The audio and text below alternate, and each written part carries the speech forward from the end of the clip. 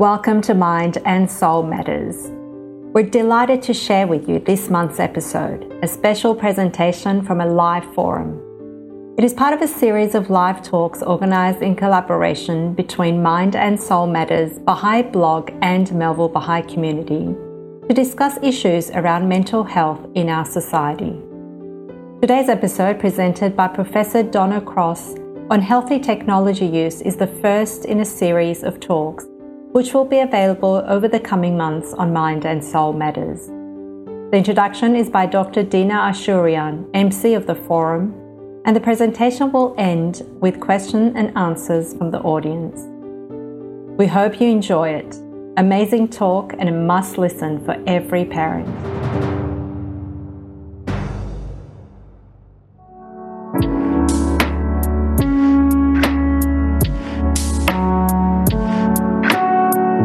So, without further ado, I'd like to introduce our first panelist, our first speaker, Professor Donna Cross. Dr. Donna Cross is a behavioral scientist and professor at the University of Western Australia and a senior researcher at the Telethon Kids Institute. Donna has received over $84 million in competitive applied research funding, which has contributed to significant health and education policy and practice change in schools and communities. Her research addresses children's and adolescents' social and emotional well-being, mental health promotion, bullying prevention, and positive and safe online behavior. For her leadership improving children's and adolescents' mental health and well-being, Donna received an OAM, Medal of Order of Australia. She was the 2012 WA Australian of the Year and the 2022 inductee of the WA Women's Hall of Fame. And if that's not enough, she is a fellow of the esteemed Australian Academy of Health and Medical Science. So she's clearly an expert on the chosen topic today, which is promoting healthy technology use, something that really has impacted just about everyone I know. How do we actually navigate using our technology and devices in a health and safe way? So I'd like to introduce Professor Donna Cross up to the podium. Thank you.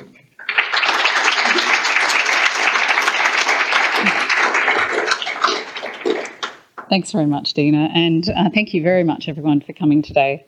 I'd also like to acknowledge the traditional owners of the lands that we're meeting on, the Noongar Whadjuk people, and pay my respects to elders past, present and emerging, and acknowledge their wisdom in a lot of the work that we are doing. So my job today in 10 to 15 minutes is to summarise probably the last 30 years of work that our team has done, but putting it into bite-sized pieces that are meaningful, particularly around technology use. And I think a lot of people have thought about the mental health issues that young people are experiencing as being caused by the uses of technology and the increases in rates of depression and anxiety and other mental health conditions in recent years has largely been attributed to technology. So I'd like to say as an opener, because in case you go to sleep in my 10 minutes, that in fact there is some correlation and some causation, but I don't think we can blame, and certainly our evidence and the evidence that's collected around the world is we can't just blame technology. And in fact, technology has been doing some really good things for our children as well. So I hope that in my 10 minutes this morning that I'd love to capture what's the wonderful aspects of technology and how do we parent and how do we look after our friends as young people to help them use technology wisely and sensibly, while at the same time protecting, sort of minimising harm from the ways that they use it. And I think it's particularly poignant when we look at the data. Now, half of all lifetime mental health problems happen before the age of 14. So first instance, if you are going to develop a mental health problem over your life, half of the people who will develop it over their life will have their first episode before the age of 14. And 75% of people who will experience it over their life will experience it before the age of 25. So it's a young person's disease in a sense. If you think of it in a chronic sense, of course, it's over the lifetime. But the reason for us investing so deeply in taking action to support children is because children are the most likely to be initially affected and therefore the importance of promoting their mental health, thinking about, so not just how do we protect them from having mental illness, but what are the things that we need to do to really strengthen and make our children as resilient as possible so that they can deal with the ups and downs. The ups and downs are important. Everyone is going to go through periods where they have difficulties. It's how well we pull out of them that's so important. And I was having a conversation before we started this morning, around parenting and how do we deal with parenting. And really parenting is about scaffolding, that we put scaffolding around our children. We let them experience a fall. We don't let them fall to the ground, but we let them feel it, and then we help them to help themselves to rebuild that. And I think that's probably the most important thing that we could be doing as parents, is showing our kids how to deal with the stuff that they're dealing with, and for kids to be helping each other to do the same. So when I talk about online environments, in a way I'm showing my age already, because for kids, technology is their life. There isn't online and offline, it is their life. So already, if I use that terminology, I can see young people in the front row, they go, yeah, it's because you're old. So when we think about technology, I think one of the easiest ways, particularly for old people like me, to think about it is to think about a swimming pool and how we as adults protect our children but get them to enjoy a swimming pool. And if you think about technology as a swimming pool for a moment, if we were wanting our children to be good swimmers, we don't just stop them from swimming or spending time in a pool until they're 14 or 16 and then letting them have the pool full on. And to some extent, that's what we do with technology. We kind of stop them from using it, and then suddenly when they hit a golden age, or because there's just so much pressure because all the other kids are using it, we then allow them to have technology. To help our kids to swim, I know I had my children doing baby lessons, not long after they were born. We were in the pool and we were having fun together. And of course, as a young child, I would never leave my child in the pool on their own or unsupervised. Similarly with technology. Of course they can have access to technology at a young age. It's beautiful to read a story that's animated, much better than a single dimension that you get in a book. Because children at a very young age, their brain development doesn't let them to connect that a flat picture of an elephant is the same as the elephant at the zoo. So the learning is enriched when we are using technology to engage. So it's not about screen time, it's about screen use. So if we say to our children, you can only have technology an hour a day, in fact, that's not helping them much at all. It'd be like saying, well, you can only be in the pool an hour a day, but I'm not going to supervise you or do anything. You can just go and play. And if you drown in that 1 hour, well, that's not so good. So when you think about, how would you let your children use the pool to be safe? You would supervise them. You would put fences around the pool to stop them from going in there when you're not looking. You would shoulder surf in the sense that you would be with them in the pool. You would teach them skills. You send them off for swimming lessons so that they know how to use the pool effectively.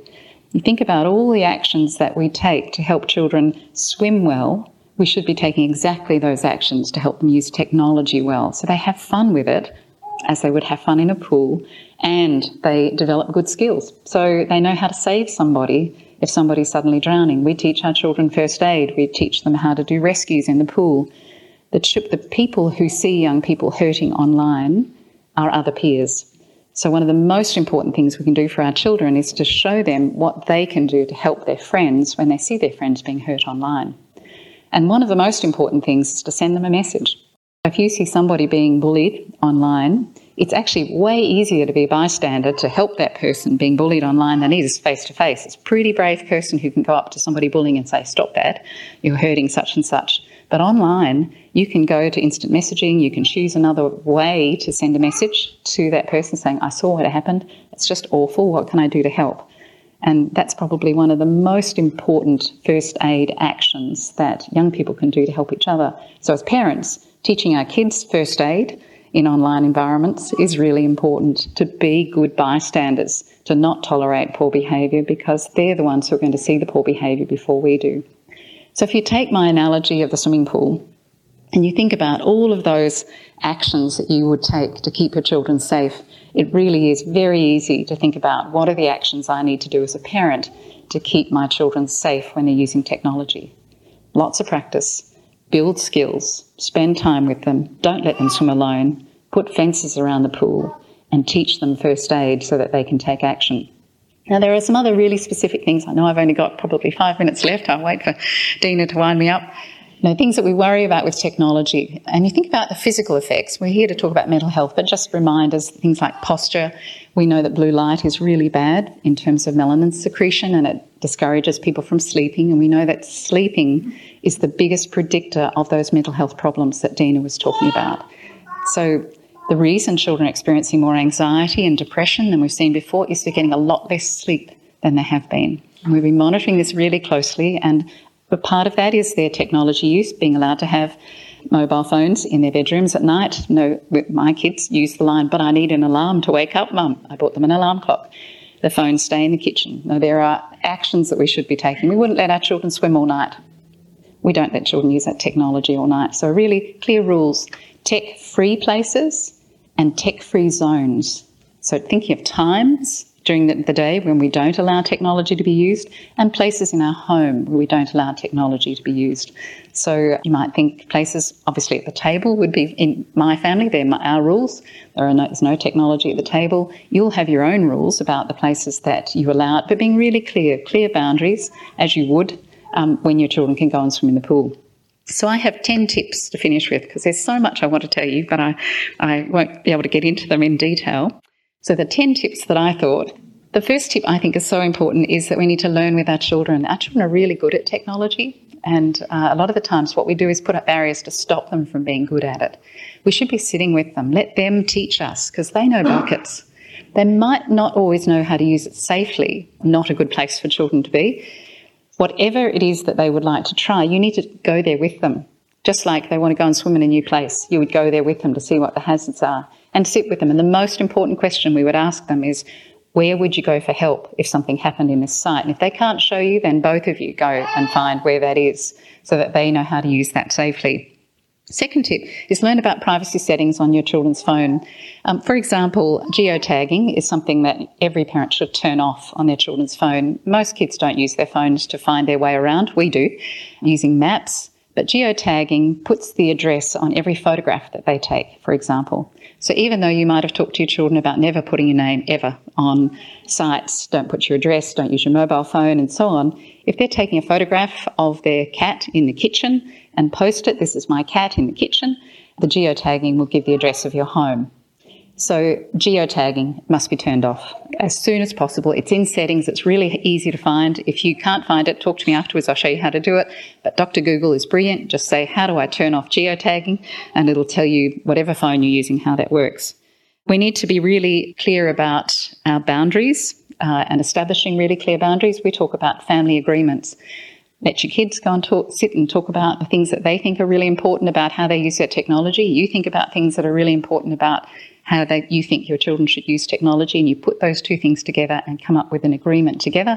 That agreement goes on the fridge about when phones can be used, what are the consequences if those rules are broken, that agreed consequences between the two of you, and you'll be fine. Quick story, my daughter wanted a phone at age 14. Mind you, she'd asked a lot before that.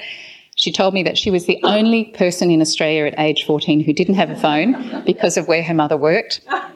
So not much guilt there. And so anyway, we said, right, if you would like a mobile phone, you write the rules that you would like to see with that mobile phone. I'll write the rules about what I think and Dad thinks about the mobile phone use. Well, she came with her rules, and her rules were way harder than mine. I just went, yep, they'll do, on the fridge. Google alerts for your kids' names, your mobile phone and your address. Set up a permanent Google alert. Some people do it just to find out when their name is being used in the media. It's a great way to find out if someone's misusing your children's name in the media, or if suddenly your children's name is being featured. Really easy to set up, and you can put other alerts in place. Google's the most obvious one to do that. Again, really helpful. I promise there's only 4 more and I'm done. I've already talked about shoulder surfing, that when your children are online, staying close, turn screens so you can see screens towards the house. If you've got a computer, it should be in everyone's view. Watch for your kids when they're hitting keys really heavily. They're angry. Something's going on online. Help them. Watch that as you would if they were not happy leaving a pool. Teach them to be positive bystanders. Set profiles to private. Know that every time you get factory updates, all of your settings will drop back to factory settings. So when you might go in and make things private, often unknowingly you'll see an update coming through. Yes, I want the update, but not realise that every one of your settings has gone back to factory settings, so you have to reset them. That's really important because, of course, if it's free, you're not the customer, you're the product. They want it to gather your information, so their updates will do this every time. 2 things left. Use your passwords like toothbrushes. What do I mean by that? Well, if you loaned your toothbrush to someone, I hope you would never use it again. Same with passwords. The minute somebody knows your password, you must change it. Passwords are the way that young people are hurting other people more than anything, because particularly girls, when they have really great friendships, they'll often share lots of stuff, but they'll also share their passwords as part of their growing intimacy. The minute you share your password, if somebody wants to bully, they'll use your password and your identity to do it, because obviously they can be tracked. So passwords, precious as anything. So as parents, really work with your kids and talk to them a lot about the importance of passwords, and to not use chocolate or pizza as their password, because often social networking sites will prompt you with what's your favourite food. So if you ever want to crack into your kids' websites or social networking sites, try pizza or chocolate. It's usually something that they would have been prompted to do. So as I finish, I wish you lots of luck supporting your children online. It really isn't as complicated as we think we are, even though we're old and we've grown up without much of this. Our kids are amazing. They're great partners in this. It's not about us dictating, it's about working together and coming up with really common ground that keeps everyone happy. Thank you.